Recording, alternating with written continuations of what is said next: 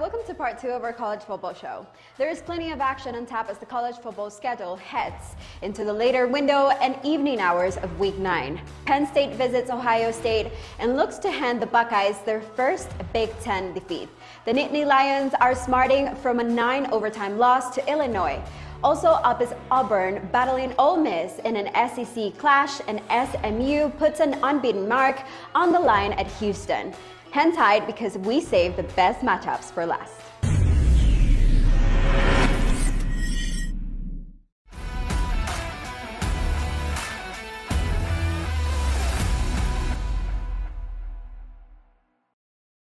Welcome into the BetUS College Football Show. It is Week 9. It is part 2, and I am ready to rock and roll. We've got some fantastic games, some monster matchups, big brand names going on this weekend. I could not be more excited to get to it. So why don't we go ahead and introduce the experts on the show. On the right side, we have Kyle Hunter, who is typically on the right side of most of his picks. So as dumb and cliche as that sounds, but he's awesome and has been awesome so far all season. You can follow him on Twitter at Kyle Hunter Picks. He is our award-winning professional handicapper. Kyle, another fantastic weekend of games. This is going to be a big weekend. And next weekend, not as many big-time matchups, but this one, I mean, I don't think you want to take a break all day Saturday, right? No, man. I've already talked to the wife about Saturday. Saturday is off the schedule for anything outside of college football. So sometimes that's like a discussion for Friday night, but this week I had to get that one in early because there's a lot of good games this weekend. Really looking forward to it. The entire slate looks absolutely jam-packed.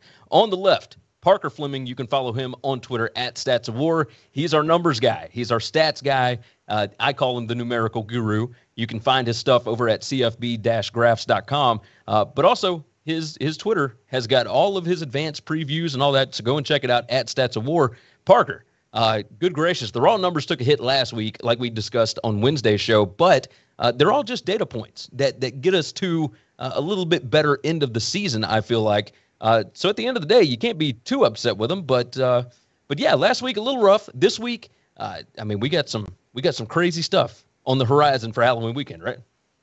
Definitely. And, there's something to be said about being that consistently wrong as well. That's informative, at least something there. But, yeah, man, I'm excited for the slate of weekend games. Not that last week wasn't fun, but there are some just some hardy matchups here, even if there aren't some good, as many ranked matchups as you would think. So some just blue bloods kind of fighting it out, and some really interesting storylines along with some fascinating games to talk about. So I'm excited to dive in. Same here. I am pumped about it. I'm ready to rock and roll. Go ahead and tell everybody, like the video for us. Make sure and subscribe to the channel. Hit that notification bell. We do this every Wednesday at 5 p.m. Eastern, every Thursday at 12 p.m. Eastern. Go ahead and make sure that you're subscribed, that you jump into the chat. We've got Steven in there already, Brad, Eagle Casey. I'm hoping I'm saying that right. Robert's in again today. You guys do this with us all the time, and we could not appreciate it more. Continue telling your friends about it. Do all the fun stuff. Share it out, all that. And again, hit the notification bell. It lets you know when we go live. And jump into the comments with your picks on the games. We're going to give you our picks where we see value, but we want to know what you guys are thinking as well. So go ahead and do that also. Jump in to betus.com. Go ahead and sign up. It's where the game begins. Use the promo code NCAAF2021. You will get a 125% deposit bonus. It is a fantastic deal. I say it every time out, but I can't stress it enough. It's a deal you cannot find anywhere else. 125% sign-up bonus up to $2,500. Go and take advantage of it. There is a link in the description below, and you can click that. It's going to toss the promo code in there for you, so you don't even have to remember exactly what I'm saying. But I will tell you again, just in case you're listening, NCAAF 2021 is the promo code. Go ahead and get signed up. Let's look at the records thus far on the season. Last week was pretty good. So I went 5-2-1. Kyle went 3-2. Parker went 3-4-1. Overall on the season, because I'm sure that's what you guys are very interested in, I am sitting at 58 picks, 30 wins, 25 losses, 3 pushes. Kyle just absolutely killing it. 42 picks. He's got 26 wins and 16 losses. Parker, 69 picks, got 32 wins, 34 losses, and 3 pushes. Overall, 88, 75, and 6, and that is profitable. That is what we're looking for here. We want to be able to make you guys some money. So, with that said, let's go ahead and dive into the first game on the board. And in most seasons, this would be a monster matchup. This year, it's kind of just tossed off on the side. It's a 3:30 p.m. Eastern time kick. Florida State, the Seminoles head to Death Valley, whichever Death Valley you would like to call it, but Clemson, South Carolina. The Tigers are a 9.5-point favorite at home, total of 47.5. They did not play last year. Of course, COVID-shortened season, all sorts of stuff going on with that. But in 2019, Clemson won this game 45-14. Clemson is 3-0 straight up and against the spread their last 3 against Florida State. This was the team that Dabo wanted to get over when he started building this juggernaut at Clemson. Florida State thus far on the year 3-4 against the spread. Clemson 0-7 against the spread. Clemson, the under has hit in 6 of their 7 games, partly because Clemson is one of only 2 Power 5 teams that has not hit the 20-point mark thus far on the season. The other is hapless Arizona, which I don't even know how that happens. I have no idea. But either way, 6 unders so far on the season. Florida State, 4 unders in their 7 games, so not too shabby. Florida State, number 3 in yards per rush in their last 3 games. They're averaging 6.9 yards per carry, and that has kind of been an issue for Clemson in their last couple of ball games. Parker, I'm going to start with you first here. Florida State seems to be on the rise, and Clemson appears to be on the demise. I don't know what to make of that based on strength of schedule, based on everything else. Clemson's defense is still killer. They still got some guys out, though. You don't know exactly what you're going to get, and they're not exactly consistent. What do you see in this matchup between the Seminoles and the Tigers?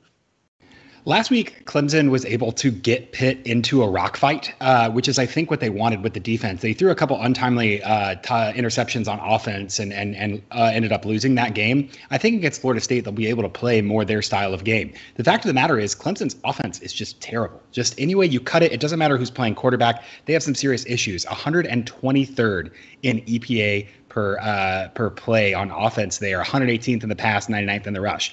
Florida State, under Mike Norvell, is a team where some of the ancillary things aren't going as well for them. They still got some issues on the offensive line, but they kind of in normal situations are playing well. 11th in EPA per rush on offense, 66 in EPA per pass on offense. So even if the results haven't been there, that's largely been not necessarily lining up 75 yards offense versus defense. A lot of that is kind of the special teams and the turnovers and all that. So I think Florida State will be able to move the ball relatively well as anyone could do against Clemson.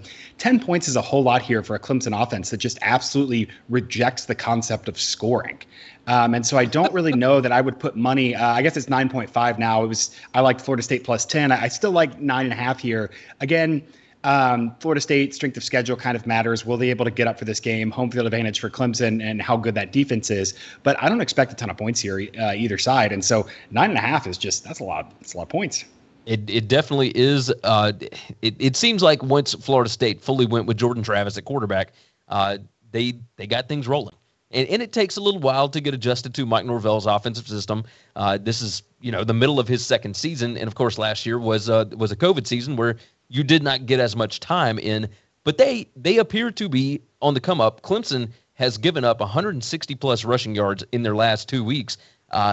Kyle, I don't expect a lot of points here. 47.5 feels like this is maybe a preseason line that they just haven't fully adjusted. You kind of feel the same way? Yeah, I like the under here, and I see Stephen in the chat likes the under as well. So I'm taking the under in Florida State and Clemson, and I have to say I love how Parker said they reject the notion of scoring. Parker has a way with words. I love that one. Florida State defensively really has a solid success rate of 38.49%, 27th best in the country.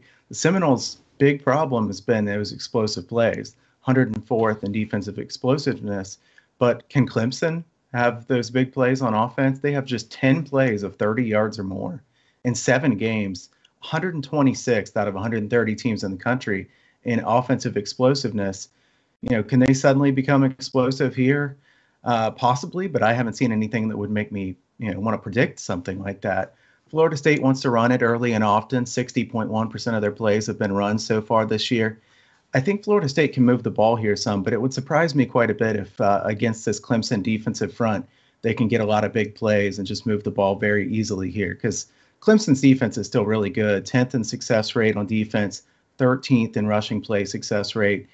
In their regulation games against FBS opponents so far this year, Clemson's games have finished with totals of 13 points against Georgia, of course, 22 points, 42 points, 32 points, 31 points, and 45 points.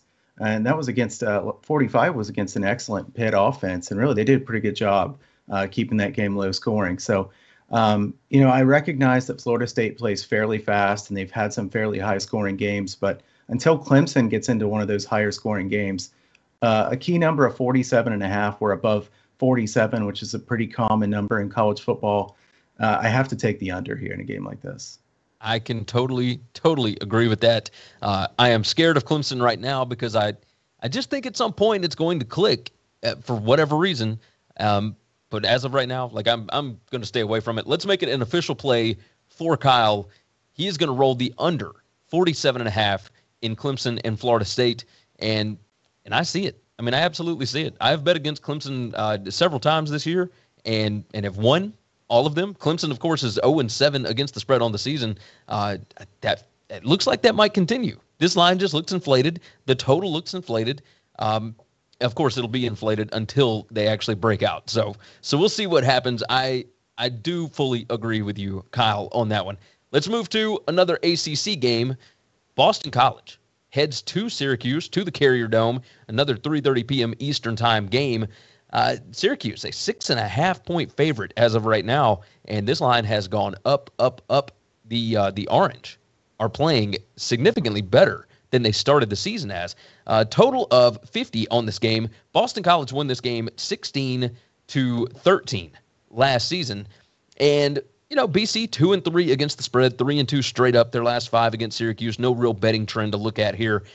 Boston College 4-3 against the spread thus far this season, but they appear to be getting worse. Syracuse 7-1 against the number thus far this season. This BC defense has fallen off the last 3 games. They are giving up 5.7 yards per rush. They are giving up 6.5 yards per play in the last 3 games. The Syracuse offense has done a magnificent job of putting running back Sean Tucker and quarterback Garrett Schrader into good positions to be successful. And Dino, I don't think he ever forgot how to be a good coach. I think sometimes the program and the things that go on inside the program can fully bring a team down, and that's really what it's been over the last couple of seasons for Babers and Syracuse. And with all the injuries, all the people opting out, just everything that went on in the COVID year and the season before that, they just haven't had a full allotment of players to be able to do anything with or implement any kind of system that they want to do. We'll start off with Kyle on this one. Syracuse averaging 6.3 yards per rush over the last 3 games and 268 yards on the ground total. They have figured out what they are good at, and they continue to do it, and they're daring people to stop them. Give me your thoughts on Syracuse and Boston College. Yeah, we were talking about this a little bit that, I hate that this line has moved up. It was Syracuse -5, went up to 5.5, 6, now 6.5. Fortunately, we're below the key number of 7, obviously. But Boston College strength of schedule so far this year is 96th, Syracuse 54th, Boston College yards per play margin -0.13. That's 88th in the country. Syracuse is plus 1.16 yards per play, 29th in the country. Really impressive. Without Phil Jurkovec, this Boston College offense really has been pretty bad. Grosel, really big step down from Jurkovec, certainly. And, they're averaging just 4.27 yards per play in the ACC. And when you kind of look at who they've played against, they haven't exactly played great defenses in that time. Last week they had 3.9 yards per play against a bad Louisville defense. So no identity on offense for Boston College now. And, Syracuse is a well-coached defense that runs a unique scheme, really aggressive defense. They're 9th in the nation in tackles for loss. It would surprise me if Boston College can do much on offense in this game. So the question is, how much do we think Syracuse can score? Syracuse has been dropping a bunch of close contests. They played pretty well, but then they pick up that nice road win against Virginia Tech. Clearly better than anybody expected this year for Syracuse. And Schrader's been a really big upgrade at quarterback. I was looking through the stats. Schrader has ran for 137 yards or more in 3 of their last 4 games. So it seems like they're trying to recreate the Eric Dungy offense. It's been working out pretty well here. And Hughes is finally starting to get respect in this number, but I don't know if the market is still low enough on Boston College. I think Boston College has become a fade team, and Syracuse still one of those teams that until they prove me wrong as far as their kind of improvement on offense. And I will say their offensive line has really improved a lot from last year. Not to say that their offensive line is some big strength at this point, but last year it was so bad, it just held them back really badly. I think Syracuse laying the points here is a good play. Now, Parker, what Kyle brought up about Dennis Grosel, I feel like when you first bring him in and he can have some success, that's more based on the fact that you haven't seen this kid really on film. You don't know exactly what he can do. Now that we are, more than midway through the season, is that something to look at with, hey, these teams know exactly what he can do and they can shut him down? Is that what we're looking at with Boston College and in the way that they've kind of fallen off as of late? That's definitely a big factor in it. It's not perfectly analogous to baseball where, that random minor league pitcher comes up and he pitches the first 2 times through the order and you're like, wow, who is this guy? And next game he gives up 18 runs in the first, where people have seen him and just kind of know what he's doing. So definitely something like that. I do think that Boston College has one of the most interesting symmetries in their strength of schedule. Awful first 4 games, or awful teams in their first 4 games that they beat. Colgate, UMass, Temple, Missouri, and that Missouri game was close. And at that point, I think I picked Missouri. I think we were still up on Missouri at that point. And so some really bad teams that they beat. They gave up 28 points to UMass. That's just not great. And then they played, Clemson, NC State, Louisville. And Clemson was a little bit close, but NC State and Louisville were both decisive losses. They are fading in the sense of betting. I don't want to bet on them, but then in the sense of it just looks like they just don't have a lot left in the tank down the stretch. Syracuse, I'm absolutely willing to eat crow on. I think at the beginning of the season, I was talking about this is going to be the year Dino Babers says, man, I should have taken a job when I had the chance. Against Liberty, I specifically mentioned that the talent advantage wasn't that big. And in the trenches, I was very wrong. Syracuse has looked great relative to what we expected in the trenches there. And I like what they're able to do. The big key stats for me here are kind of twofold. One, Syracuse's unadjusted EPA per rush is 8th in the nation. Boston College's defense is 32nd, but again, they've played very bad teams. And so I think that Syracuse will be able to rush. They're also really good on offense at finishing when they get quality possessions. They don't get quality possessions often, but they're averaging 4.5 points per echo. And so what that means is when they cross the 40, they're scoring touchdowns. They're finishing well.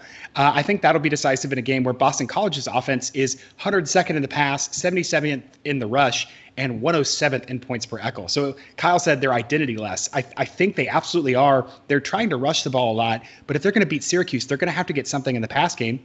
Syracuse's defense, 49th in the pass this week. So I have been impressed by Syracuse. Dino Babers, I personally apologize to you and your family for suggesting you should move. And I think that I'm going to keep taking Syracuse until they, like Kyle said, until they prove me wrong. I can get down with it. They are 7-1 against the number for a reason. Let's go ahead and make it official. And we got 2 plays on it this week. Kyle and Parker both rolling with the orange, -6.5. It's that Carrier Dome magic. I can feel it coming this weekend. People still may be underestimating Syracuse just a little bit, but Syracuse -6.5, less than a touchdown. Both Kyle and Parker are going to ride with it. Let me go ahead and remind everybody, we are not just on YouTube. I'm going to go ahead and tell you several times throughout this show, we have this show on podcast as well. So once the show is done, they'll edit the audio, all that good stuff, and they will toss it up. You can get it over at Apple Podcast, Spotify, Google Pod, whatever it is. Whatever your favorite podcast app is, just go look for BetUS Football Show. Very easy. It's got the NFL feed and our feed. And, of course, if you like more sports other than just college football, we've got the BetUS NHL channel. We've got the NBA channel. We've got college basketball coming. We've got college football, of course, here, NFL, etc. All the sports that you like. Of course, our buddy Flash that handles soccer as well. The soccer channel is massive, massive. They do a fantastic job on that. So go and check out all of the other ones as well. And, of course, make sure that you are subscribed right here as well and to our podcast. Let's jump on to another massive game here. And I don't know how I feel about it. the world's largest outdoor cocktail party, or whatever they want to call it now. I don't think they allow you to call it that. However, the game is now sponsored by Dos Equis, so whatever, I guess. Georgia and Florida playing in Jacksonville. Georgia, a 14-point favorite, total of 51. This is another one of those neutral site games, much like Red River, that 50% of the stadium is one team, 50% is the other team, and I do like these games. Jacksonville always feels a little weird. Florida won this game 44-28 last season, but that Florida team was very, very different than this season. Georgia has won and covered 3 straight before 2020. Like they had kind of figured out this Dan Mullen team and everything, and then last year was just a disaster across the board. Georgia had a ton of injuries. Florida took advantage, and then after this game, Florida kind of it tanked, I guess you could say, towards the end of the season. Georgia 5-2 against the spread thus far this season. Florida 3-4 against the spread, and Florida, I cannot seem to figure this out. Last year, Florida's worst game of the season, I think you could say, was the LSU game, where it was the shoe game, and they were expected to win that by 24, 23, somewhere around there. I think that's what they were favored by. But they lose that game, and then they come back and play maybe their best game of the season in a close loss to Alabama in the SEC championship game. Does history repeat itself? They played their worst game at LSU this season in a loss, and maybe they can rebound after a bye week and come back and face off against Georgia and maybe make something out of the game. Parker, I want to start with you first. The numbers on Florida are shocking, to say the least. They are a 90% post-game win expectancy in every game except for the LSU game, and yet they have a 4-3 record. They lose this game to the number 1 team in the country, and they're going to be 4-4. And this does not look like a 4-4 team. It's just mistakes have cost them over and over. What are your thoughts on the Gators and the Bulldogs? Earlier this week, I was talking with some folks on Twitter about who's the best bad team and the worst good team, and I think both of them might be in the state of Florida, with Florida State being the best bad team and Florida might be the worst good team. Their performance this season and how they've been able to keep games close really speaks to how offensive upside is the driving force in college football right now. They're 24th in offensive EPA, 24th against the pass, a little worse against the rush, even as they like to rush a lot more, 80th in early downs rush rate. But this offense has a passing ceiling that is really, really high.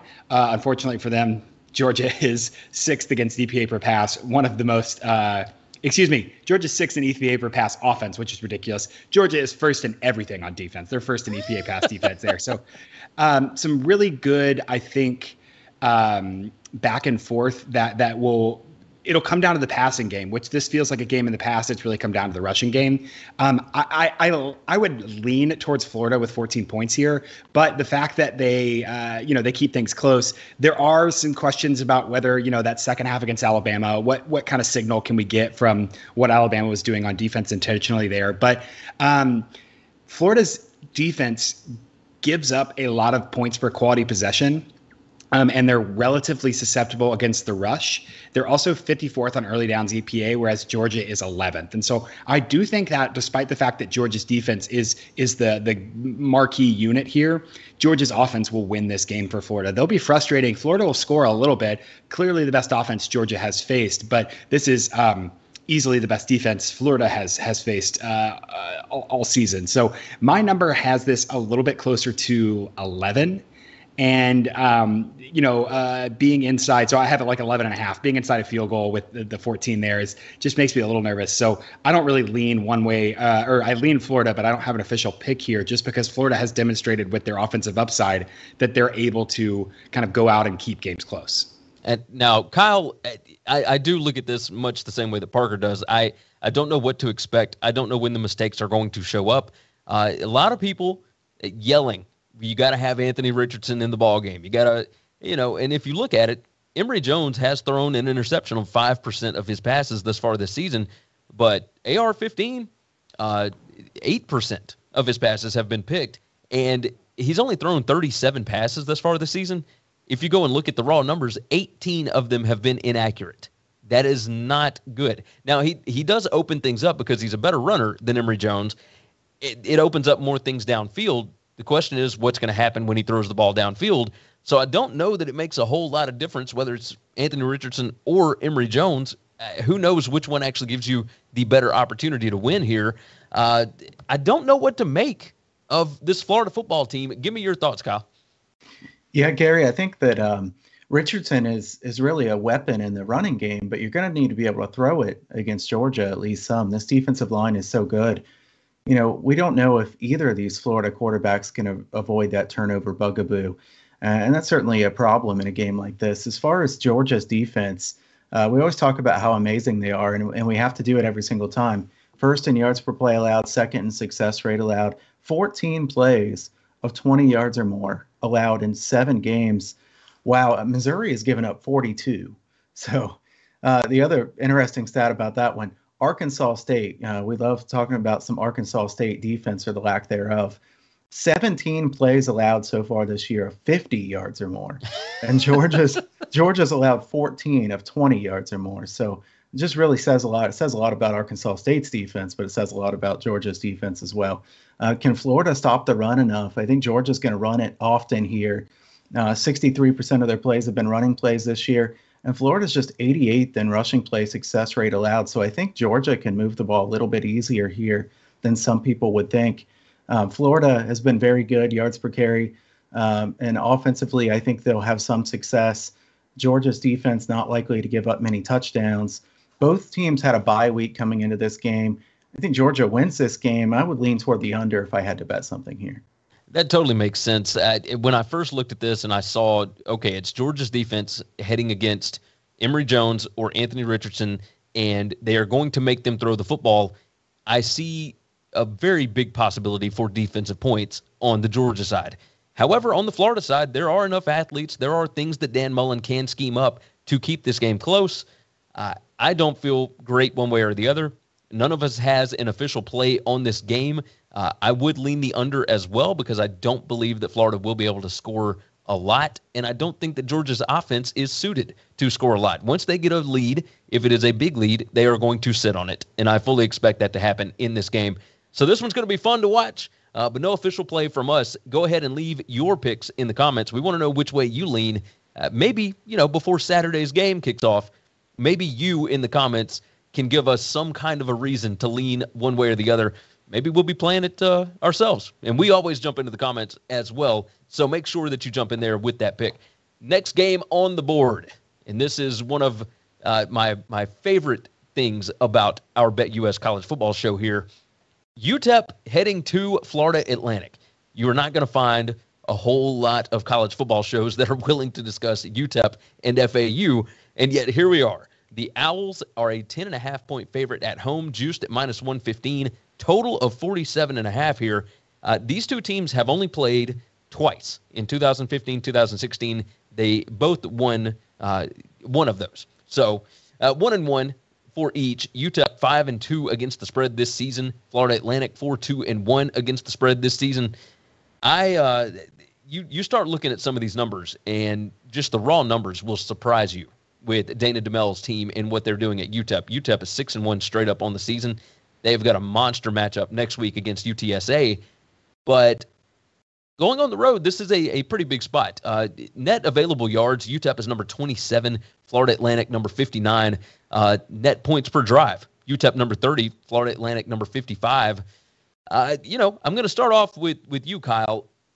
The Miners have been shocking, but the strength of schedule is a bit of a concern, right? I don't know how much to take from these raw data numbers, but they are doing what you're supposed to do when you play against bad teams, and that is shut them down.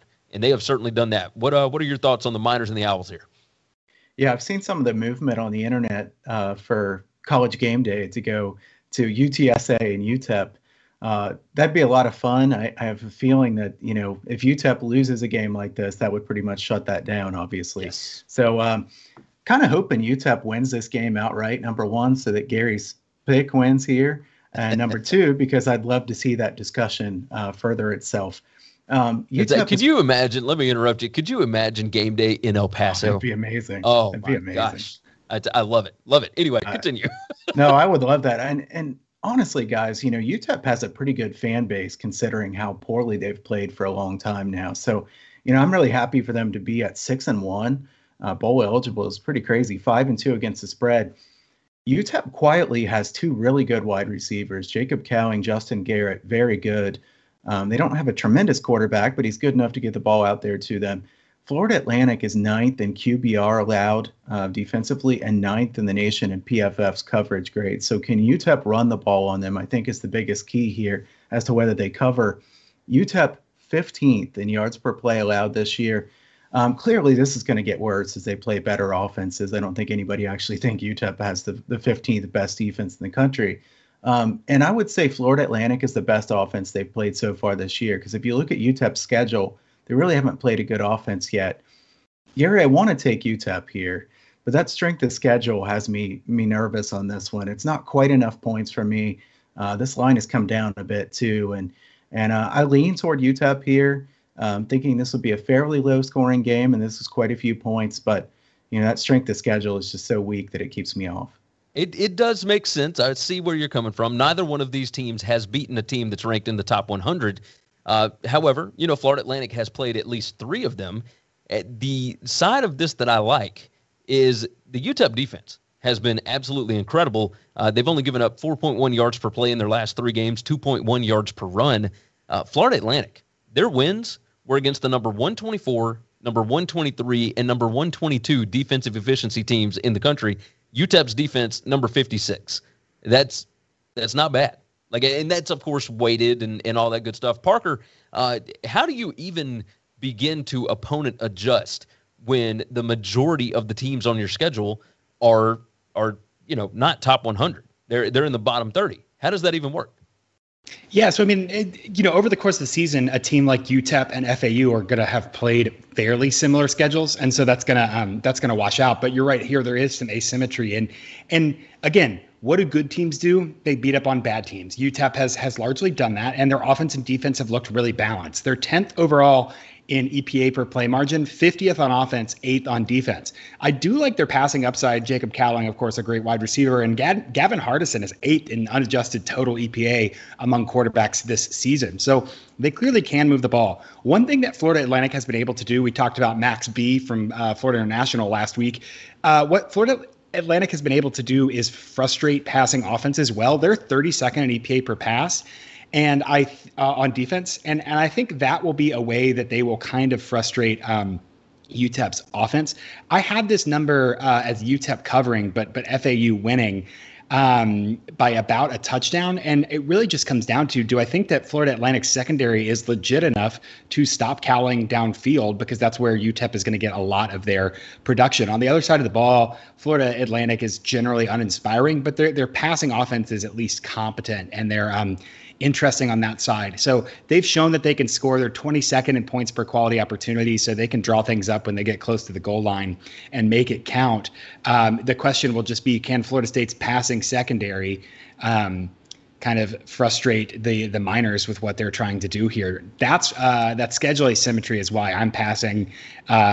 The number is big. The model doesn't quite match that, and there's uncertainty on both sides. So definitely a good information point. Definitely would be fun to have game day in UTEP, but I do think that this will be a UTEP cover with high uncertainty bars. It will be a volatile football game because we don't know exactly what to expect from either side on this. My line on this was actually Florida Atlantic -6. It opened at 12. I immediately hit it at 12. I still like it at 10.5 here. So I'm going to make it an official play. So I'm rolling with UTEP plus 10.5 here. Just seems like too many points. Again, another team that is undervalued as of right now. FAU was supposed to be better than they are, and they have not shown it so far this season. Let me go ahead and remind everybody. Like the video for us. I already told you once, and I'm going to tell you again multiple times, but there are more people watching than have liked the video, and that math just does not add up to me. So go ahead and like the video for us. Make sure you are subscribed. Hit that notification bell so you know when we go live. If you have not already, once this show is done, go back and watch the Wednesday show. We do Wednesdays at 5 p.m. Eastern Time. We do Thursdays at 12 p.m. Eastern Time. But the Wednesday show is the early slate, and the Thursday show is the afternoon and evening slate. So we are covering a whole swath of games. And so make sure and watch both of these videos. Of course, jump into the Q&A. We've got a lot of people that are in the chat right now. Brad, P. Matt, something or other. I get some of these names I can't figure out. Jerry, Steven, etc. I've got a ton of questions already that people want us to discuss. Fresno State, San Diego State, Kentucky, Mississippi State, Charlotte, Western Kentucky, etc. We are going to hit these at the end of the show in a Q&A. So go ahead and knock that out. And again, reminder, this show is in podcast form. Go over to your favorite podcast app. Make sure and subscribe to it so that you can listen to the audio version as well. We know not everybody gets to just sit and watch a video. I know that you would prefer to see our smiling faces, but you can also listen to our sultry voices as well by subscribing to the podcast. All right, let's jump into the next game. We're going to move over to the Pac-12 here. Oregon State heading to Cal, and Cal is a 1.5-point home dog, and Oregon State as the favorite, juiced at minus 115. The total is 55.5. This is a fun, interesting ball game. Cal lost this game last year, 31-27. So Oregon State, of course, the winner. Tristan Gabia got the game winner with 4:30 left in that game. Oregon State has won and covered 2 straight against Cal. So Jonathan Smith is starting to figure out Justin Wilcox's defense a little bit. Oregon State 5-2 against the spread this year, and Cal 4-3 against the spread this year. Both are performing, pretty well. Net points per drive here. Oregon State number 50, Cal is number 81. The Cal offense has figured some things out over the last few weeks, but they're still not great. I cannot figure out. Some games they can't do anything. Some games they can do a lot. I want to start off with Parker on this one. Cal has reached the red zone 7 times in the last 3 games, and they've only scored 3 touchdowns. They have kicked 2 field goals, but that's 2 drives that they got into the red zone that they did not put up any points. You are going to have to score to be able to hang with Oregon State, even at home, I believe. What are your thoughts on the Beavers and Cal? This game is interesting to me mostly for the standpoint that you have 2 teams that are generally similar in overall quality. I think obviously Oregon State I give an edge to here, but Oregon State's offense is 13th. Their defense is 80th. Cal's offense is 66th. Their defense is 57. So it's kind of boom and bust on one side and consistency on the other. The only thing Cal's offense does well is rush the ball. Oregon State's been 92nd in EPA per rush on defense. And so I don't know if they'll be able to stop number 4 for Cal rushing the ball. On the flip side, of course, Oregon State 5th in EPA per rush. They're 120th in early downs rush rate. They want to rush the ball. Cal is a very bad rush defense, 103rd in EPA per play. I have this one as a toss-up just because the passing game is a little bit Cal's passing defense is better than their overall unit. And so I honestly, this is a pick 'em for me. This is razor thin. It does make sense. One number that I do want to look at, Cal, I guess the key here would be that Cal needs to make sure and get a lead early in this game. When they are playing from behind, look, their 4th down rate is awful in their last 3 games. Or no, on the season, they're 5 out of 17, 29% conversion rate on 4th down. That ain't going to cut it. The Bears are only giving up 3.7 yards per rush in their last 3 games. Oregon State is averaging 6.62 yards per rush, 283 yards per game rushing versus Pac-12 teams. They put a whipping on Utah at the line of scrimmage last week, and I did not see that coming. I kind of expect that to carry over this week. I am going to make it an official play here. I am rolling with Oregon State minus 1.5. My line on this was actually Oregon State minus 6. The fact that I've got that many points. Now, does the line maybe stink a little bit? Yeah, because normally I don't see that much of an advantage, but I think Oregon State is a fantastic football team, and Jonathan Smith is a coach that I think has figured out what he can and cannot do against Justin Wilcox's team. So I'm all in on the Beavers. Let's go Oregon State. Moving on. What a fantastic AAC game this is. SMU heading to Houston, and Houston. Nobody's favored in this one. I thought Houston was favored by 1 at one point, but it is a pick'em currently. Total of 62 here. SMU won the last meeting in 2019. They did not play last year, but SMU won 34-31. SMU 3-1 straight up, 2-2 against the spread their last 4 against Houston, and there's some saltiness in this rivalry. I don't remember if it was Houston players or SMU. Somebody took the other team's jerseys and like put them in urinals or something. Some crazy stuff that went on between these two teams for whatever reason. SMU 5-2 against the spread this year. Houston 4-3. Houston defense is just not being talked about enough this season. Their defense has been lights out, and I don't know what to make of it. I'm going to start off with you, Kyle, on this one. Normally a Dana Holgorsen team, we would be talking about offense. And in this situation, this season, their defense has been lights out. What are your thoughts on Houston and SMU? Houston quietly ranks 12th in the nation in yards per play allowed, 5th in success rate on defense. And that surprises me some. I knew they were a good defense. I didn't know they were this good as I was looking at this game. I will say Tanner Mordecai and the SMU offense, a big challenge for them. I do think SMU is going to score some points here. Obviously, so do the odds makers based on the total. Houston has been at least somewhat fortunate so far this year, +6 turnover margin this year, 5 fumbles, only lost 1 of them. They've somehow forced 16 fumbles this year. Obviously, there's some talent to that. Really aggressive defense. They've allowed 7 touchdowns on 15 trips into the red zone. SMU's defense gives up a lot of big plays. So the question is, can Houston with Clayton Tune and company get some of those big plays? SMU has given up 39 plays of 20 yards or more. They're actually 24th in success rate on defense, but 124th in explosiveness allowed. I give SMU the coaching advantage here in this one a little bit. I like Dykes a little bit better than Holgorsen. SMU, the much better offense. Houston, the much better defense. I think this game goes right down to the wire. I think you guys have stronger opinions than I do. I think if I had to pick this game, I'd probably take SMU, but I'm going to pass here. SMU is 1-4 against the spread, their last 5 on the road, but at the same time, Houston 1-4 against the spread at home in their last 5. So that, of course, not good. Either way, I think maybe I'm a little biased. I will go ahead and admit that on this show. Parker, I love defense. I really love defense, and I feel like SMU is a little bit sporadic. Sometimes they look fantastic, and sometimes they don't. Houston's defense, I think, is stable, and you know what you're going to get every single week. Parker, give me your thoughts on this one. Yes, so normally, Gary, I'm the exact opposite. I'm favoring the better offense here, but I have started this season really getting into kind of these complementary matchups and how often are you rushing versus how often are you passing, and how good are you at both. SMU is very, very balanced, 50.7% early downs rush rate. And Ulysses Bentley is a very good running back. He'll be on an NFL roster, I think. But there's a huge asymmetry in SMU's offense. So they're 15th in EPA per play overall, but they're 5th against the pass, 5th in the pass, 77 in the rush. So some huge asymmetry there in what their rushing game has been able to do situationally. And the two things that I really like with a team like SMU that is going to try and take some of these big shots. 1, Houston's defense is 5th in EPA per pass. 2, Houston's defense is first in the nation on 3rd and 4th down success allowed. And so they, a lot of times you see an asymmetry there. You think, oh, it's good for the offense. They'll be able to take some shots and then kind of clean up on late downs. Houston's not allowing that either way there. So that to me is going to be the biggest matchup.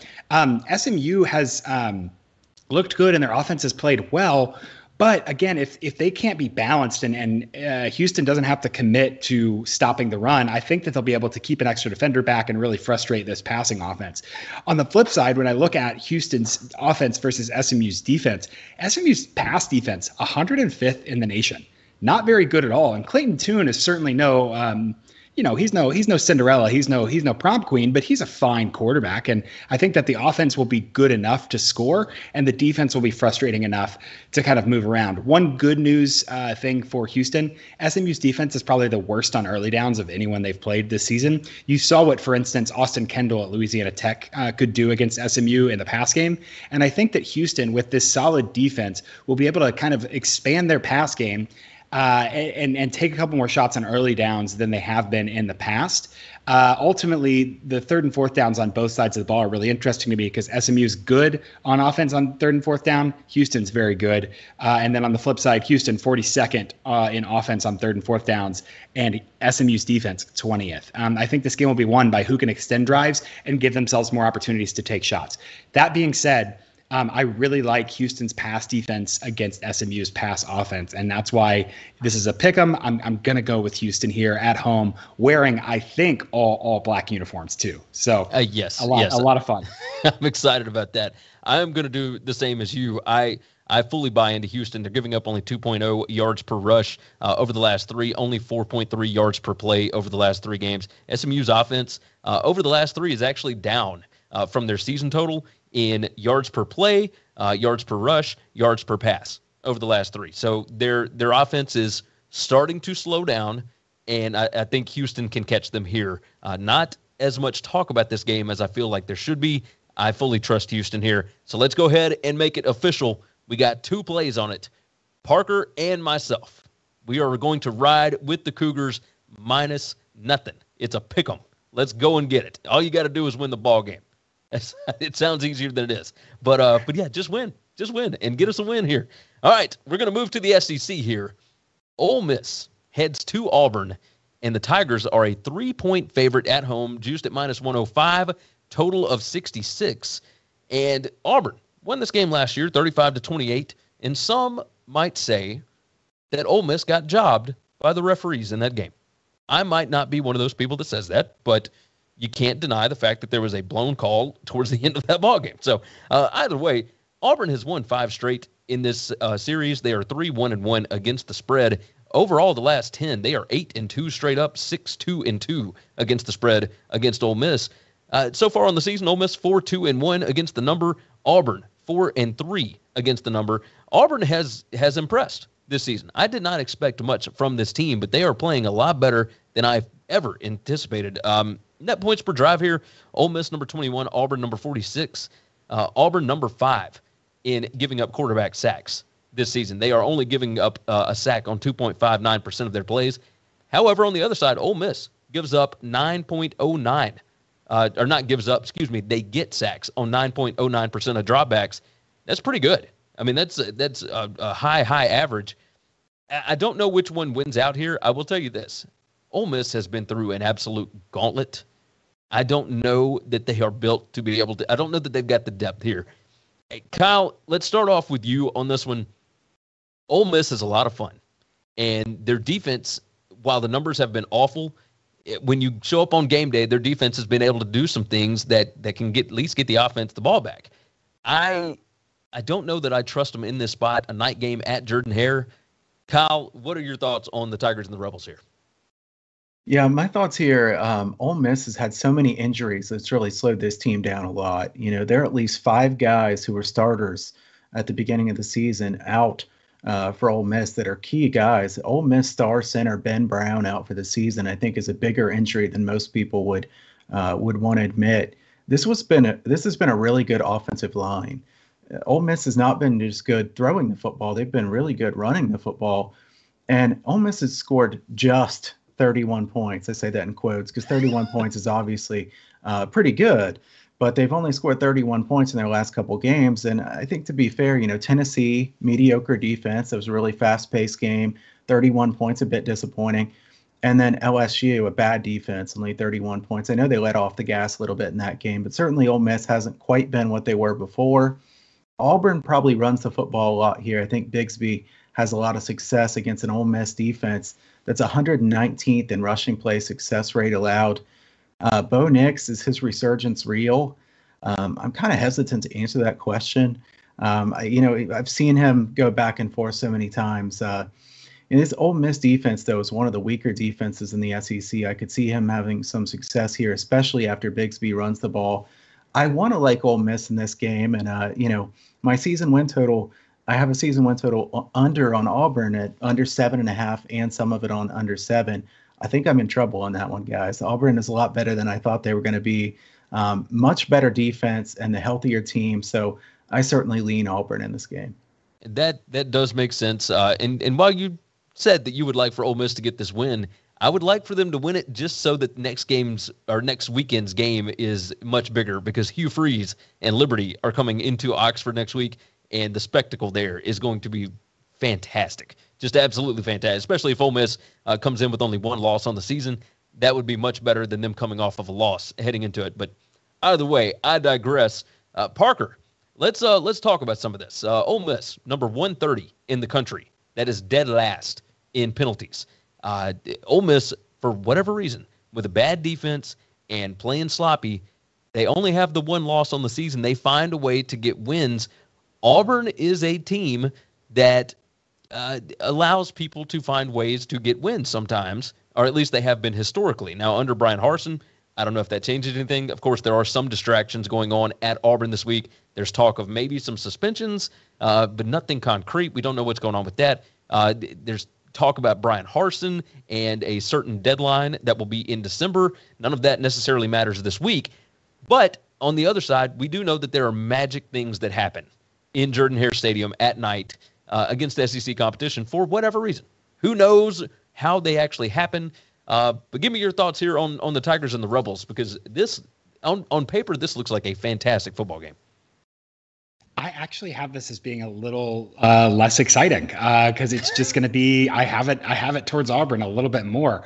I do think that there is a lot to say for Ole Miss having played a really rough schedule, for Ole Miss having some injuries, for Ole Miss not necessarily having as much depth as everyone else in the SEC, and kind of this running out of steam idea. You remember, like in the aughts, like 2000 to 2010, college football was basically just like the 5 stars won, the Blue Bloods won because they had 5 stars at every position, right? And college football is kind of like that now, but it's also true that if you get a lot of injuries, then you've got guys who are only playing special teams that are playing special teams, and they're playing defense. And that's just a lot of fatigue, especially when you're playing these emotional, close games like Ole Miss has been playing. So I think there's definitely something there. What I really like about this matchup for Auburn is that Auburn's defense is 106th in passing success rate allowed, right? That's very bad. But they're only 64th in EPA per pass. So what that tells me is that Auburn is keeping things in front of them. And that's how you beat a Lane Kiffin team, right? You don't let him throw the clipboard and get a guy downfield uncovered. So I think that Auburn will be able to kind of take the explosive top off of this Ole Miss passing ceiling. And I think their defense matches up well in the run game. On the flip side, for the offense, I do think they are going to run the ball a lot. I do think that they are going to be able to brutalize this Ole Miss front, given that it's they have some issues with being hurt, and they're 116th in EPA per rush. They're 119th in rushing success rate. So big rushing game for the Auburn offense for me in this one. It is a night game, and Auburn again on 3rd and 4th downs, 26th in the nation on offense, whereas Ole Miss defense is 76th. So I'm leaning Auburn here. I think I'm going to regret it. I don't know. I never want to bet on Auburn, but this one just seems like such a matchup. I've actually got this Auburn by 9.5. So I'm going to take the 3 points, and I'm going to root for a little magic on Saturday night. Jordan-Hare, like I said, is known for the magic. So I won't ride with you, but we will go ahead and make it an official play for you. So let's go ahead and do that. Parker is riding with Auburn -3 here. Official pick for the BetUS College Football Show. I can't disagree with it. I do think that Ole Miss, with all the injuries and the gauntlet that they've played, you got to be getting a little tired at this point, I would imagine. But who knows? It is a Lane Kiffin team. You never know what's going to happen in games like this, especially night games in the SEC. So we will sit back and we will root for Parker's pick to be correct on this one. We've got 2 more. Go ahead and remind everybody we've got way more people watching than have actually liked the video. So go ahead and click that video for us, or click the like for us, excuse me, and make sure that you are subscribed, not only on YouTube, but also on the podcast as well. Look for the BetUS Football Show on any of your favorite podcast apps. With that said, let's jump into a massive, massive brand name game. Penn State heading to Columbus, heading over to the Horseshoe, not like James Franklin actually said. He said they were going to the Big House. That would be Michigan. Not right. And they're not playing Illinois this week. They played them last week. Now they're playing Ohio State, for anybody that catches that reference. Penn State got beat by Ohio State last year, 38-25. Before 2020, Penn State was 4-0 against the spread in their last 4 against Ohio State. Did not cover last year as a 10-point dog. Penn State 4-3 against the number thus far this year. The unders have hit 5 out of 7 games for Penn State. Ohio State 4-2-1 against the spread, and the overs have hit 5 out of 7 for Ohio State. They are putting up points in droves, just absolute droves. Penn State's offense, when Sean Clifford is healthy, is way different than Penn State's offense when he is not. I don't know. I don't know how Penn State scores in this game. Ohio State against the run is actually a really good football team. Like, their defense is good against the run. The secondary is their weakness. And if Clifford's throwing shoulder is not healthy in this game, you have nobody on that sideline that can throw and take advantage of Ohio State's weakness on defense. As far as Ohio State's offense, there is no weakness on that unit. They have got stars lined up across the board. C.J. Stroud has figured it out between the ears and everything else. They are in sync so far this season. And I don't know. I mean, the line looks crazy. 18.5 with a total of 60.5. Guys, Parker, I'm going to start with you on this. I feel like the line is inflated because of the Penn State loss to Illinois last week. However, I also am not ruling out that Ohio State could win this by, 4 or 5 touchdowns. Like, I don't know how Penn State scores here. Parker, give me your thoughts on the Nittany Lions and the Buckeyes here. And a lot of this is really does rest on Clifford, because I think that Penn State's offense is very good and has a good downfield threat. Excuse me. When Clifford is healthy and can throw, like you said, Jahan Dotson, the Penn State receiver, is very, very good and should certainly be able to mess with these Ohio State secondary, who is 72nd in EPA per pass allowed, even given the fact that they've been playing some pretty bad teams as they've resurged as of late. I think that nothing scares me off this bet more than looking at kind of the first half and the second half of the Iowa game for Penn State when Clifford went out. When Clifford went in, they were up 17-3. They were moving the ball. The defense was messing with Spencer Petras. Sean Clifford, 92.6 QBR. He goes out. Taquan Robertson comes in, 7 for 21, 1.6 yards per pass, and 22.4 QBR in that game. So the uncertainty about Clifford means I'm not going to bet this. And I do think that Ohio State should win comfortably. They're first in offense by a bigger margin than Georgia is first in defense this season. So really, really putting things together with C.J. Stroud. But I do think that the uncertainty with Clifford and the fact that if Ohio State wants to, any given time, they can just win a rivalry game by 100. I don't understand it. I can't quantify it, but they can just do it. And so I certainly don't think you'd make money betting on Penn State here, but that 19 points is a lot in a rivalry game, even if it is at home and there are some normative commitments on the Penn State side that may make things a little less focused. If Penn State can win this game, it'll be their passing defense, their third in EPA per pass, compared to Ohio State's second in EPA per pass. If they can stop the downfield stuff, keep everyone in front of them, make Ohio State have to go consistently, and move the ball without chunk plays, that'll slow them down enough that then Penn State can try and take advantage of the fact that Ohio State is 86th in passing success rate allowed. I don't know that that's going to happen. I would actually lean towards an under here. Again, I don't know that I would bet it, but looking at my numbers, Ohio State will score comfortably. I think they'll be in the driver's seat. I don't know if Penn State, being injured as they are, can score enough to kind of hit that total. And that's exactly how I feel about this. I don't know that Penn State can score. That's the biggest problem. Now, Kyle, on this one, again, the number is just massive. Ohio State an 18.5-point favorite. If I'm TreVeyon Henderson, I am absolutely just gearing up. I'm ready to roll if I see what I saw last week when Penn State gave up 357 yards on the ground to Illinois. I think that Ohio State's offensive line can get a push here and can bust some holes open so that he can go crazy. TreVeyon Henderson is averaging 8.77 yards per play, like per carry, so far this year. He's got 11 touchdowns. I think he could have a massive, massive day. Mayan Williams, I believe, is back in the fold. He's, this rushing game is going to be awesome. And if they are having to focus so much on the rushing game, that's going to leave some spots open for Chris Olave in that bunch in the secondary. So I don't know what Penn State can do here to keep this game close. I would imagine this might be the cynic in me. This might be, me conspiracy theorying a little bit. But I would imagine James Franklin has been working on this game for a while, and maybe that's why they looked so poor against Illinois.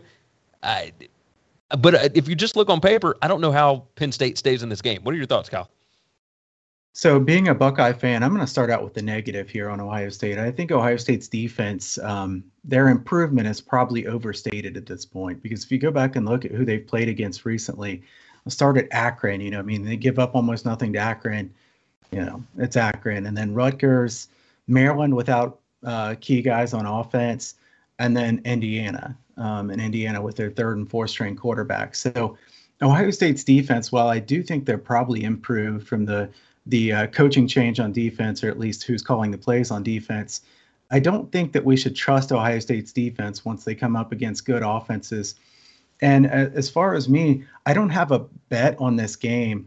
I kind of hope this game's low scoring so that then we can take Ohio State overs in the future, because I think Ohio State can score a lot of points on just about everybody. And I think Ohio State's going to give up quite a few points the rest of the season when they play some pretty good offenses. This Penn State run defense, as Gary talked about last week, they have been really disappointing. 76th in rushing play success rate allowed. Ohio State averaging 6.17 yards per carry. I don't think Penn State's going to be able to stop TreVeyon Henderson, and Mayan Williams is pretty good too. Quick tempo from both teams. So I'd be cautious about betting the under, because I'm afraid of how many points Ohio State could score in this one. The question is, like you guys said, if Clifford can throw the ball here, because I don't think Penn State has a lot of success running the football. And really, Ohio State has the best offense in the country. Stroud looks tremendous. Henderson's tremendous. The offensive line, the wide receivers, there is no weakness for Ohio State offensively. 28 plays of 20 yards or more in their 4 Big Ten games. So 7 plays of 20 yards or more per game in the Big Ten. That's tremendous stuff. Really explosive offense. So for Penn State to have any chance, as Parker said, they have to not give up those big chunk plays.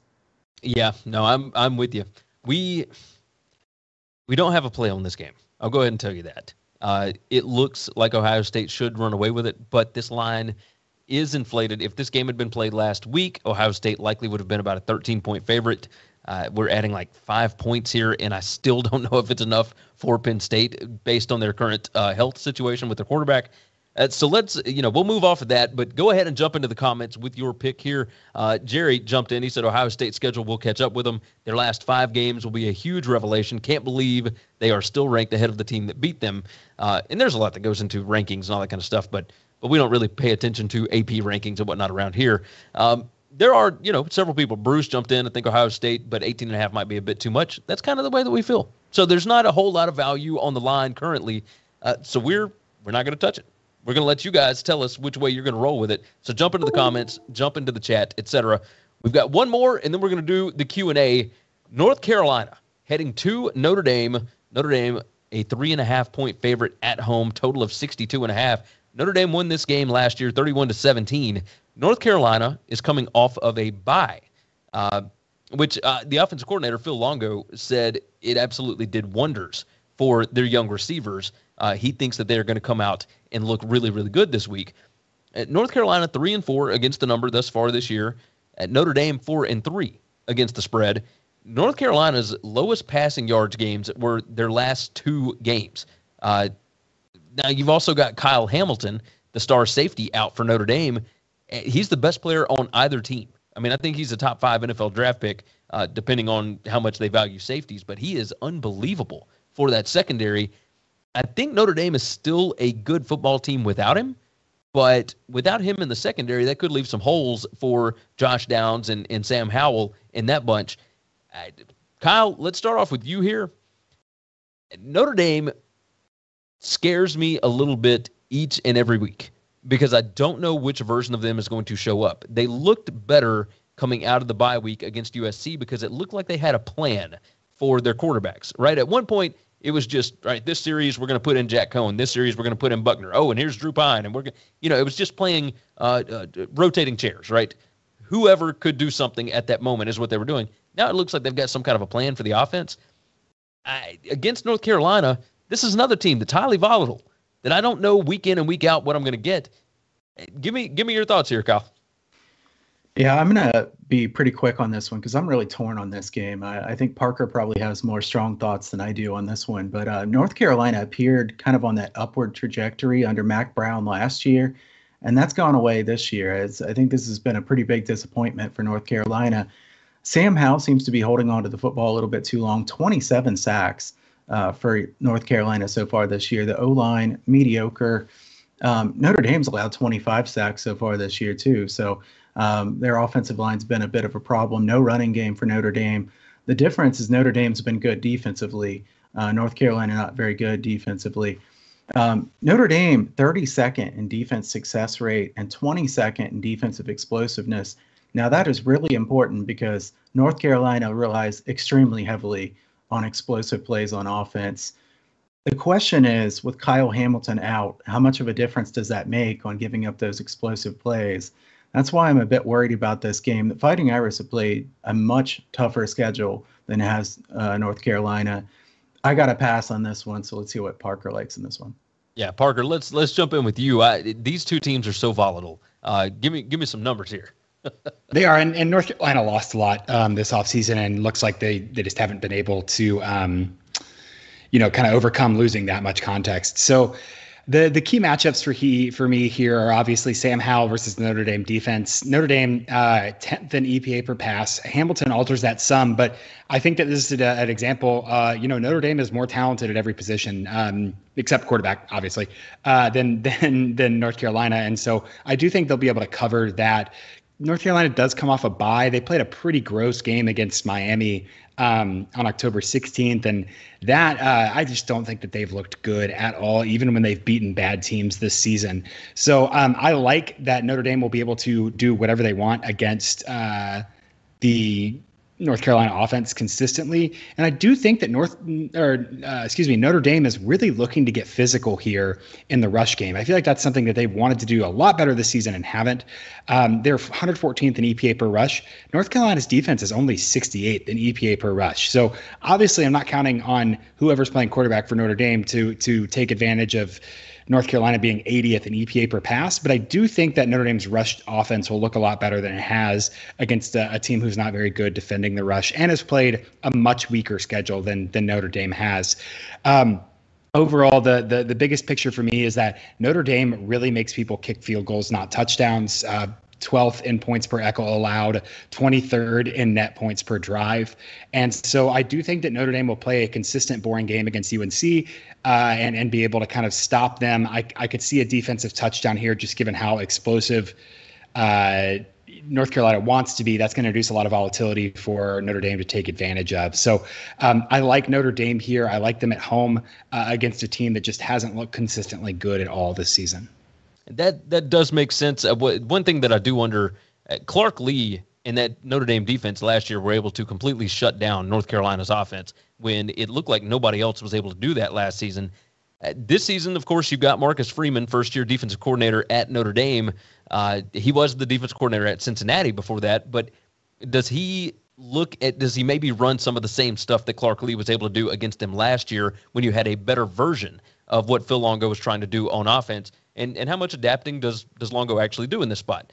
So I think it's going to be a very interesting game. Let's go ahead and make it an official play for Parker. He is going to ride with the Notre Dame Fighting Irish covering the 3.5, and I can get down with it. It makes total sense to me, especially after what we saw from these two last year. And this is a downgraded version, maybe of both teams, but much more so North Carolina. So let's go ahead and jump into the Q&A. You guys go ahead and toss in your picks for the week and whatnot. We want to see that in the chat. We've got a bunch of guys that have jumped in with questions. I don't know that we'll be able to get to all of them, but again, you can follow us on Twitter. The links are down at the bottom or in the description, excuse me. So you can go ahead and knock that out. You can reach out to us there, DM there. You can jump into the comments here. Anything. Just there are a ton of different ways that you can reach us. So go ahead and knock that out. We do have at least 5 right now that we will kind of rapid fire through these. Kentucky minus 1.5 against Mississippi State. It's in Starkville, total of 47 here. Kyle, I want to get your idea on it. Kentucky seems like the logical play. My line on this was actually Kentucky -4. They are 0-4. No, sorry, 0-5 straight up. Their last 5 trips to Starkville. They have not won there since 2008. So that scares me off of it just a little bit. I don't think State is a bad team, and I don't know that Kentucky has faced a defense like this thus far this season. You get in a night game on the road, and maybe you're not quite used to it. I could totally see, because we saw Kentucky play at South Carolina. If they were playing a better team, those 3 turnovers could have really cost them. I'm going to stay away from this, but Kyle, you got a feel on this one? I don't have a feel on this one. 81% of the bets on Kentucky, only 55% of the money on Kentucky, which is kind of interesting. I don't trust Kentucky enough to bet them here. Like you said, Gary, they've not had success against Mississippi State. Mississippi State's defense is a well-coached defense, kind of a unique defense to scheme against, obviously. So while I would lean Kentucky if I had to bet it, I don't have a lot of confidence in that. I know, that totally makes sense. Parker, you got a feel on this one? No, exactly what you said, Gary. Yeah, just don't trust Kentucky. My numbers are almost in perfect agreement with yours. I don't like the mismatch of defense and offense here, so no play. There you go. Next game on the board, we had Robert. That was Brad that asked about Kentucky and Mississippi State. Robert wanted to know about Fresno State at San Diego State. The Aztecs are a 1-point favorite at home, total of 44.5. I know that Ronnie Rivers is not expected to play in this game for Fresno State. San Diego State, it's the biggest discrepancy between a good defense and a bad offense that I may have ever seen. I think they're like number 120 something as far as their offense goes, efficiency wise, and the defense is like top 5. I mean, it's unbelievable, the difference there, and yet they find ways to win. Their punter is outstanding, had an 81-yard punt. He's had multiple 80-yard punts this year, but he had one from his own end zone against Air Force. Just a fantastic football team that's old man football to the extreme. Now, can Fresno take advantage of that? I mean, this game's a 1-point line. Jake Haener could do all sorts of stuff in this game that could totally throw me off of it. I kind of lean San Diego State because I like defense more so this year. But, Parker, you got a feel on this one first. Gary, I have San Diego State as the 101st worst offense and the second best defense, or 101st best offense and the second best defense. So yeah, absolutely. 106 in offensive success rate, 128 in passing success rate. I just wouldn't throw the ball, but their defense is so good. Second against the pass. I like Jake Haener. I think he's been really, really good. Again, the schedule strength there is a little bit surprising, especially when you have somebody completely off the radar like Haener performing better than, say, Carson Strong. I don't think that Fresno will be able to score a ton. I have this as like 21-17 San Diego State, but Fresno's defense, nothing to sneeze at, 20th overall, obviously. And so I think that this will be a really slow game with a lot of, it's going to come down to like a fumble or a defensive score. So I don't have a strong play. I would lean towards San Diego State just because that defense is so much better than anything Fresno State has seen. I'm with you. Kyle, you got a feel on it? I would lean toward Fresno here. I think although San Diego State has a good defense, and I do think they have a good secondary, look at the offenses they've played so far this year. They haven't played an offense that can throw the football even half as good as Fresno State can.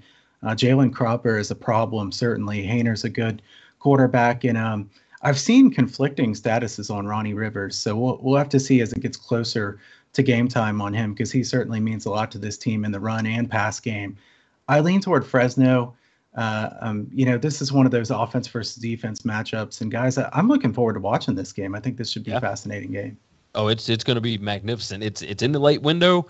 I am pumped about it because we'll start early with Michigan and Michigan State, and then you get to end it late with Fresno State and San Diego State, 2 fantastic football teams. Steven had a question earlier. Charlotte at Western Kentucky. I have been all over Western Kentucky this year. They pushed for me last week. Of course, that game had exactly everything that Kyle told me that it would, with a little bit of rain and all that good stuff. So Western Kentucky is a 17.5-point favorite at home against Charlotte. The total is 73 on this game. Kyle, this seems like a ton of points, but I still kind of think that Charlotte might have the best wide receiver core in Conference USA, and they're just not able to get over the hump for whatever reason. Like they're work really well in between the 20s, and they can't seem to get it done once they get into the red zone or whatever, and they can't get points. That's why I'm staying away from this one, because I think that Charlotte could score a lot in this game if they break it open. Kyle, first, you got a thought on Western Kentucky and Charlotte? Yeah, the total here is really tricky because this is a high total for a very good reason. Charlotte's a pretty good offense, very weak defense. We know how good Western Kentucky is offensively and how fast they play. Gary, again, I'm sitting here looking at the forecast and I see a chance of rain in this game, 12 to 15 miles per hour winds. I can't take an over 73 with that kind of conditions. Maybe Western Kentucky will have some a little bit lower scoring games here, and then in the future we'll get to play some Western Kentucky overs again. As far as the side here, I like Western Kentucky in general, but I don't think there's much value on this spread. So I'm just passing on this game. That totally makes sense. Parker, I want to ask you about a different game here. Brad brought up Arkansas State at South Alabama. Now, we've kind of been riding with the Jags a little bit. South Alabama is a 9-point favorite. They lost outright last week against UL Monroe. A 9-point favorite for the Jaguars at home against Arkansas State, who has not been great by any stretch of the imagination, but, total 66.5. They expect points here. What version of South Alabama shows up this week? That's really the question. I kind of on both sides. Like, who is Arkansas State? Obviously, they're coached well, and they brought in a bunch of transfers, and so I think there's things they're good at, things they're bad at. Again, the ceiling on the South Alabama passing offense is very, very high, but they have struggled earlier in the season to get Jalen Tolbert the ball consistently, and when that seemed to be kind of fixed, I was all over them. And then last week, this didn't really feel like they could get him the ball. I do think that Arkansas State 126th in the EPA per pass defense. Very bad. I'm not sure they have an athlete that can compete with Tolbert. So it'll be interesting to see. I think that South Alabama should cover the 9 points, but Arkansas State has been annoying this year. And so I don't see a ton of value knowing that, South Alabama may just not have any ideas how to get Tolbert the ball, and Arkansas State has just been scrappy as all get out. So don't love this one either way, although my numbers have South Alabama pretty big. No, that definitely does make sense. We are running long, so let me go ahead and remind everybody, we're not going to get to every question, but we did try and hit some of these. If you have any other questions, you can follow Parker on Twitter at Stats of War. You can follow me at Gary WCE, and you can follow Kyle at Kyle Hunter Picks. Very easy to do. There are links in the description for you to go ahead and do that on Twitter, or you can just leave your question in the comments, and we will jump in and actually answer it for you. So go ahead and knock that out. Let's go ahead and do this recap here and tell you exactly what our picks have been on the day. Parker, we'll start off with you. Why don't you go ahead and tell me what you are riding with this weekend? I can't believe I'm betting on Northwestern, Auburn, and Notre Dame. This week. I like Syracuse -6.5 here. I like Houston in a pick'em. I'm riding with Auburn -3 on a Saturday night, and I think Notre Dame will be able to frustrate North Carolina's offense to the tune of covering that -3.5. I can get down with that. My picks on this slate: UTEP +10.5 against FAU, Oregon State -1.5. Another road team that I'm taking as a favorite over Cal, and I'm going to take Houston at home as a pick'em against SMU. Parker, you and I are the same on that one. Kyle, what about you? What have you got for us? I've got Florida State and Clemson under 47.5 and Syracuse -6.5 like Parker does. And we had a lot of plays on yesterday's show as well, so definitely check that one out. Yes. Go and check out the Wednesday show. Of course, like I said, there is a podcast out there. Go to the BetUS Football Show, and you can listen to the audio version as well. So if you want to hear our sultry voices, as I said again, you can do that as well. Very easy to do it. All right, let's go ahead and tell everybody, again, make sure that you subscribe to the channel. Make sure and hit that notification bell. We do this on Wednesdays at 5 p.m. Eastern Time and Thursdays at 12 p.m. Eastern Time. And the length of the show just kind of varies on how active you guys are in the chat and everything else. You guys are fantastic. We appreciate all of you for being here. Share the show out. Jump in with your picks. Leave some comments. We certainly want that. That helps us out big time. And, of course, we'll close out with this. Sign up at BetUS, where the game begins. Go to BetUS.com and enter the promo code NCAAF2021. It's going to give you a 125% sign-up bonus up to $2,500. and it is Sportsbook exclusive. I can't stress this enough. I get so excited about it every time because the deal is unbelievable. You need to go take advantage of it. There is a link in the description. You can click that link, and it will go ahead and toss in that promo code for you. So go ahead and knock it out over at BetUS.com. Promo code again, NCAAF 2021. And I think that is going to wrap it up for this week. Again, jump into the comments, hit us up on Twitter, etc. We are willing to answer any question that you might have. We are here to help, and we're here to have a conversation. We like talking with you guys. So we certainly appreciate all of you for being here, and we hope that we will see you again next week. For BetUS, where the game begins, we'll see you again next Wednesday.